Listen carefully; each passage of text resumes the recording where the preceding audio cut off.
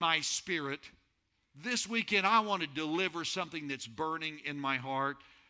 I want to speak on the subject, enemy territory. Every Christ follower here, we sense at times in culture. In America today, it feels like believers in Christ are living in enemy territory. In the workplace, you cannot mention the name of Jesus, exalt the name of Jesus, or witness for the name of Jesus. But a coworker can take the name of Jesus, drag it through the mud in a vulgarity, and still follow HR policy. We're in enemy territory. Just a few days ago in San Antonio, the San Antonio City Council voted to bar a Christian-owned business from doing business in the San Antonio airport. The Chick-fil-A could not have a space in the San Antonio airport in order to sell its product solely based upon it's a Christian organization. I am proud to tell you that our city councilman, Greg Brockhouse, voted against that. It still passed. But our city councilman had the strength and the courage to not go along with the crowd and voice his disapproval of that. What does it say to those who want to have a Christian-based business, Christian counseling, or etc.? Our city has gone on the record to stand against Christian values. Today in America, sexual identity. If you live in the Q category, you're lauded as being somebody that is open-minded and embracive of all of life. But if you say because of a biblical value, your identity was chosen by God, you will be the scorn and the attack on social media today. We're living in enemy territory. Stuff we used to pray people deliverance from is now called recreational and is sold across America today.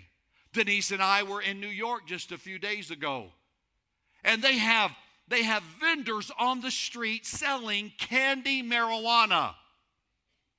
I don't know about you, I don't want marshmallow marijuana. But it's now recreational and it's acceptable. And we used to pray people would have deliverance from that a few years ago. We're living in enemy territory. I want to take you to 1 Samuel chapter 17. And I want to share with you for a few moments a story that many of us are familiar with. It's the account of the battle between David and Goliath.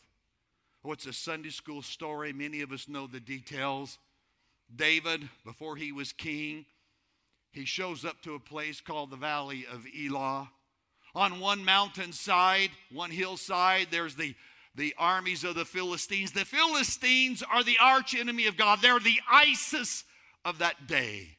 Everything God represents, they are hostile to, trying to destroy both God and God's people, the Philistines. On the opposing mountain is the army of Israel. And the Bible says in the middle, the Valley of Elah, the battle line was drawn. I want to go to that account and share with you, beginning verse number 1 of 1 Samuel chapter number 17. It says, now the Philistines gathered their forces for war. The Israelites assembled and camped in the Valley of Elah and drew up their battle lines to meet the Philistines. The Philistines occupied one hill and the Israelites another, with the valley between them. I want you to know today, every one of us, we're in the Valley of Elah. Every Christian family, every Christian believer, we are now in the Valley of Elah. We're standing on one side and culture is standing on the other, and there is a battle that's being fought. We're in the Valley of Elah. Verse number 4 and following. A champion named Goliath, who was from Gath, came out of the Philistine camp. His height was 6 cubits and a span. He had a bronze helmet on his head, and he wore a coat of scale armor of bronze weighing 5,000 shekels. On his legs he wore bronze greaves. and a bronze javelin was slung on his back. His spear shaft was like a weaver's rod, and its iron point weighed 600 shekels. His shield bearer went ahead of him. Pause just a moment. There's something I want you to see in those verses. First off, I want you to notice Scripture mentions there was 6 different armaments he had. Goliath. He had a coat of armor, a helmet, greaves upon his leg, a javelin, a spear, and a shield. 6 pieces of armor. Hold on to that. Verse number 4, his height was 6 cubits. Verse number 7, the iron point weighed 600 shekels. 6, 6, 6. Moreover, in verse number 4, it says he wore scale armor. Did you ever notice that in the text? What has scales on it? A serpent. The very imagery in Scripture, the Bible describes Satan. I want to suggest to you this is more than a story in the Bible. While everything is true, the Holy Spirit has constructed the details of this story to tell us and remind us every Christ follower, we're in a battle against the devil. Our battle line is a satanic spiritual warfare that's happening today. And culture is the means upon which Satan is using to wage war against Christ followers today. We're in a spiritual warfare. And from Scripture, I want to share 3 quick thoughts with you about this warfare, living in enemy territory. The first thing I want to point out to you is all of your pictorial Bibles are wrong. We've all seen a pictorial Bible, a drawing or artist rendering of David fighting Goliath. There will be this stalking figure, Goliath. He looks like the Hulk. And there will be David with the slingshot, and he's twirling the slingshot, and it appears that they're meeting together there in the valley. But there's something missing in every pictorial Bible, and it's found in verse number 40. And it's the first thought I want to share with you today. And that is, if we're going to live in enemy territory, Christ followers, we have to hold on to godly values. Hold on to godly values. Notice with me, verse number 40. It says, then he, that's David, he took his staff in his hand. None of the pictorial Bibles ever show this in their rendering. But the Bible tells us he took his staff in his hand. He chose 5 smooth stones from the stream. He put them in the pouch of the shepherd's bag with the sling in his hand, and he approached the Philistine. Why does David carry the staff in his hand? Why is the Bible so specific to give us that one detail, that when he goes out in the valley to face Goliath, he has the slingshot and the stones, yes, but the Scripture says he carries his staff with him. Verse 34 through 37 in this same chapter will answer it. Because when David is saying he will go out and he'll fight Goliath, this is what he'll tell us. He said, I was out in the field tending the sheep. And when I was tending the sheep, I fought a lion and I fought a bear. And God delivered me from the lion and God delivered me from the bear. And God's going to deliver me from this enemy right now. God's going to deliver me from this devil right now. I can defeat him in the name of the Lord because of what God has shown and what God has done for me in the past. So when David went to fight Goliath, he remembered what he had last time he fought the battle. He remembered when he fought a lion and a bear, what did he have in his hand? He had the staff in his hand. So the Bible says when he goes to fight Goliath, Scripture is clear, he took the staff with him. How easy it would have been for David to think, you know what? I don't need to take that staff with me. You know, what used to work, doesn't work anymore. You know, that's when you're fighting a bear or a lion, but you can set aside that staff. Today, it's a new day. We do things differently. Oh, I used to believe in a staff, but I don't believe in a staff anymore. I believe that you can do it differently and you don't have to hold on to the same things you used to hold on to and believe in. Things are different today. He could have thought that, but the scripture is clear. He goes out to fight Goliath. What's the first thing he takes? Before he ever picks up a stone, he takes his staff with him. What is God telling us? There are times that God is going to bring a truth in your life and he's going to place it in your heart. But God never intends to replace it. And that's what we're doing today.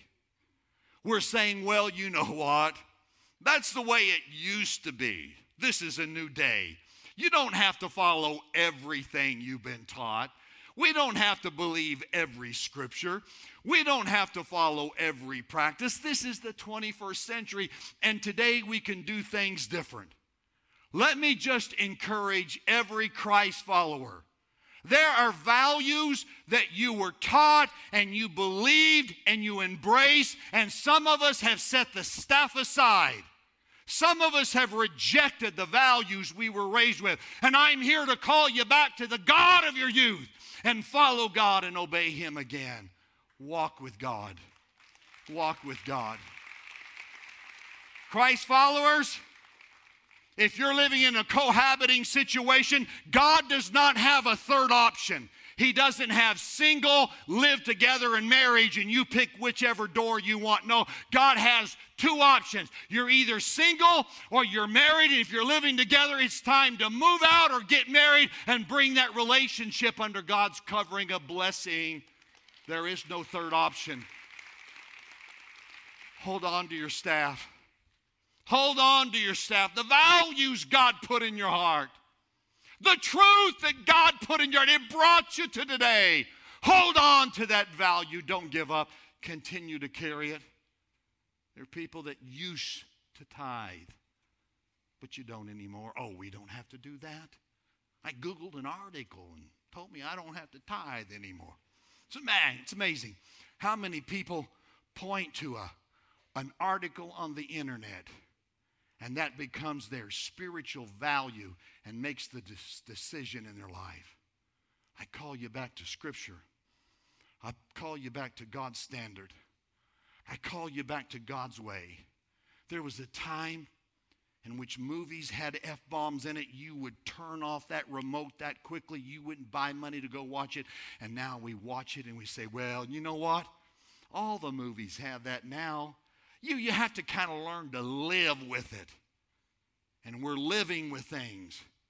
We have friended things, and now we're clicking on the like button on stuff that God never intended that we associate with.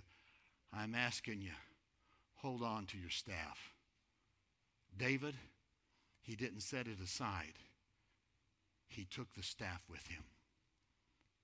You see, there's never a time when you say, I don't need what God taught me in the past today. Number two, I share with you. Satanic opposition will never ease up.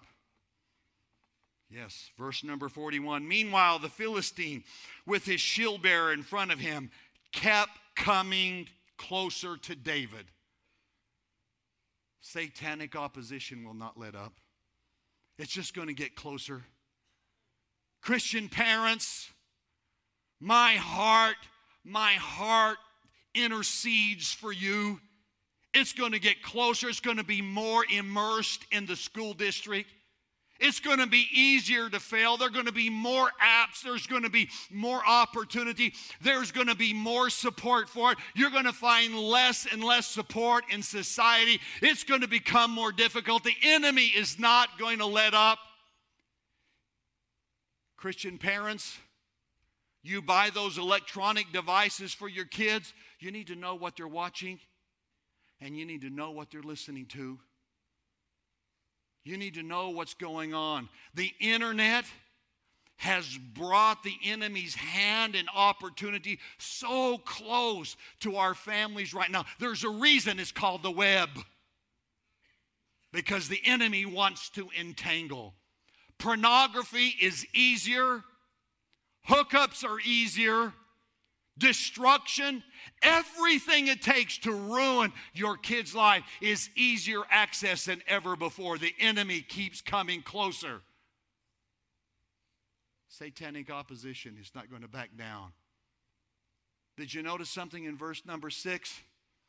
The Bible says that as Goliath approached, it says he had slung on his back a javelin. That's what the NIV says. In the Hebrew, it's a word that's hard to translate. Scholars are not sure exactly what should be the correct translation. When the NIV was translated, they put in there javelin. But elsewhere in the NIV, it's translated, that same Hebrew word is translated sword. So we really don't know what is. Let me tell you what most people believe it is. Most scholars believe it was a handle with a sickle blade that came out. And it could be disguised behind the torso of the enemy that the opposition could not see. And if you ever thought you disarmed the opposition, he could reach behind him and take out that sickle blade and with a swoop take off your head. Remember, the enemy always has a secret weapon. The enemy always has a hidden weapon. Be careful what you do. Sir, be careful. Be careful with that relationship with a person of the opposite gender at work. Don't let it get so friendly. Sometimes it's a trick of the enemy. Sometimes it's one of the enemy's secret weapons. We can get caught into something, then all of a sudden the enemy brings out that horrific weapon of destruction in our life, and it can cost you your marriage or your family. The enemy has a secret weapon. You see, Satan, he's not going to let up. But number 3, I share with you. Take a stand, and God will stand with you. That's the good news. And I'm going to leave you with that today. If you'll take a stand, God will stand with you. It's found in verse number 40 and 43, and I'm going to put 2 verses together. Hold on. I'll make sense of this in just a moment. The Bible tells us in verse number 40, it says, then he, David, he took the staff in his hand. See that in verse number 40? He took the staff in his hand. The Bible says in verse number 43 that Goliath said, you come to me with sticks? I'm going to put it together. Just a moment. Stay with me. There's something here. David goes out to fight Goliath with his staff in his hand. But Goliath says, I see 2. There are sticks in the plural. Did you ever notice that? Not a stick, sticks. How do you explain that? Well, I guess I could give you the easy explanation and tell you that maybe he had double vision. I guess he had an eye problem. His bifocals were not adjusted quite right at that moment. He had a vision. He needed to go see the eye doctor. He's seeing double. I don't think that's it. Then how do you explain the fact that David, singular, had a staff in his hand, but Goliath sees sticks, plural, when he looks at David? I believe it's answered for us in Psalm 23 when David wrote, the Lord, he's my shepherd. Go down to verse number 4.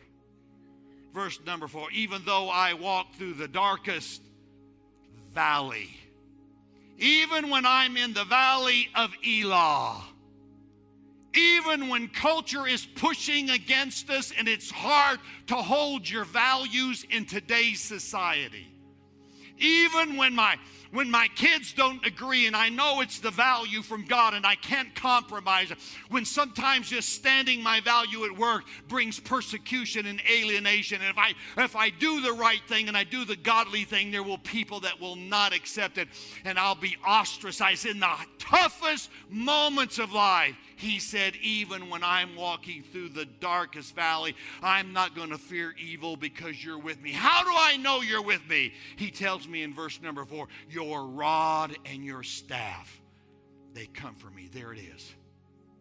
There it is. You see, David, he went out and he picked up that staff. And God said, I'm good to my word.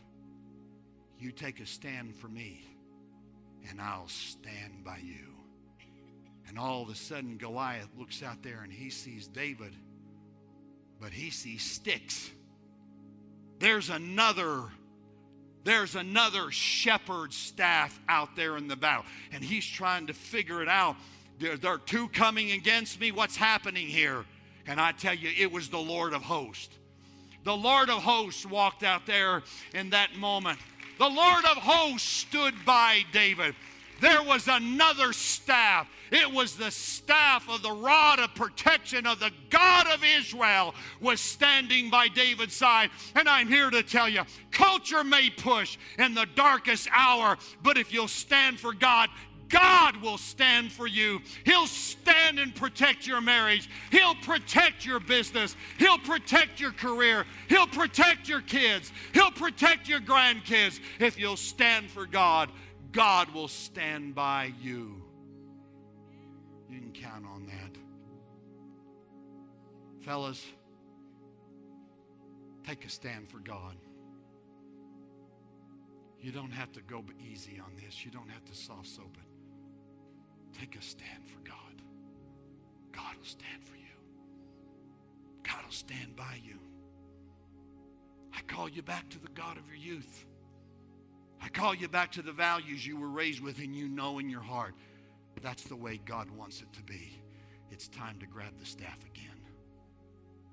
It's time to set the value in the home. Will you pray with me? Father, I sense in this day, in this moment, Holy Spirit, you're awakening our conscience and our convictions. You're calling us back to the God of our youth. You're calling us back to the values we were raised on. How easy it is in today's society to say we don't have to carry the staff anymore. It's a new day. We can follow a different rule and a different code. But God, you're asking us to unflinchingly stand for you with conviction and biblical integrity. And your promise, you'll stand by us. I pray, God, for your people, their business, their career, their families. Culture is trying to rob families of their kids today. The enemy is working overtime to capture the fascination, to entice this generation to follow an alternate path. God, call us back to you. Holy Spirit, let us feel conviction in our spirits again. Let us commit to following you unwaveringly. Give us a new generation of Davids in the valley of Elah. I pray that. I pray that for our men today. God, I summons men to stand strong in the valley of Elah, to be men of convictions, men of values. And I speak your blessing over them. In Jesus' name. Amen. Amen.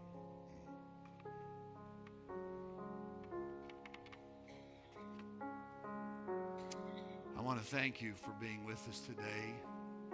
As I made mention, I'm going to dismiss early because we truly want to see you connected. We believe that in Life Group you grow, you connect, God strengthens you and strengthens others through you. And we have a team of people ready to just answer any questions you have about Life Group. They're out in the hallway and lobby area now, and I'm going to dismiss you to go out there and find out more about Life Group to get connected. Thank you for being with us today.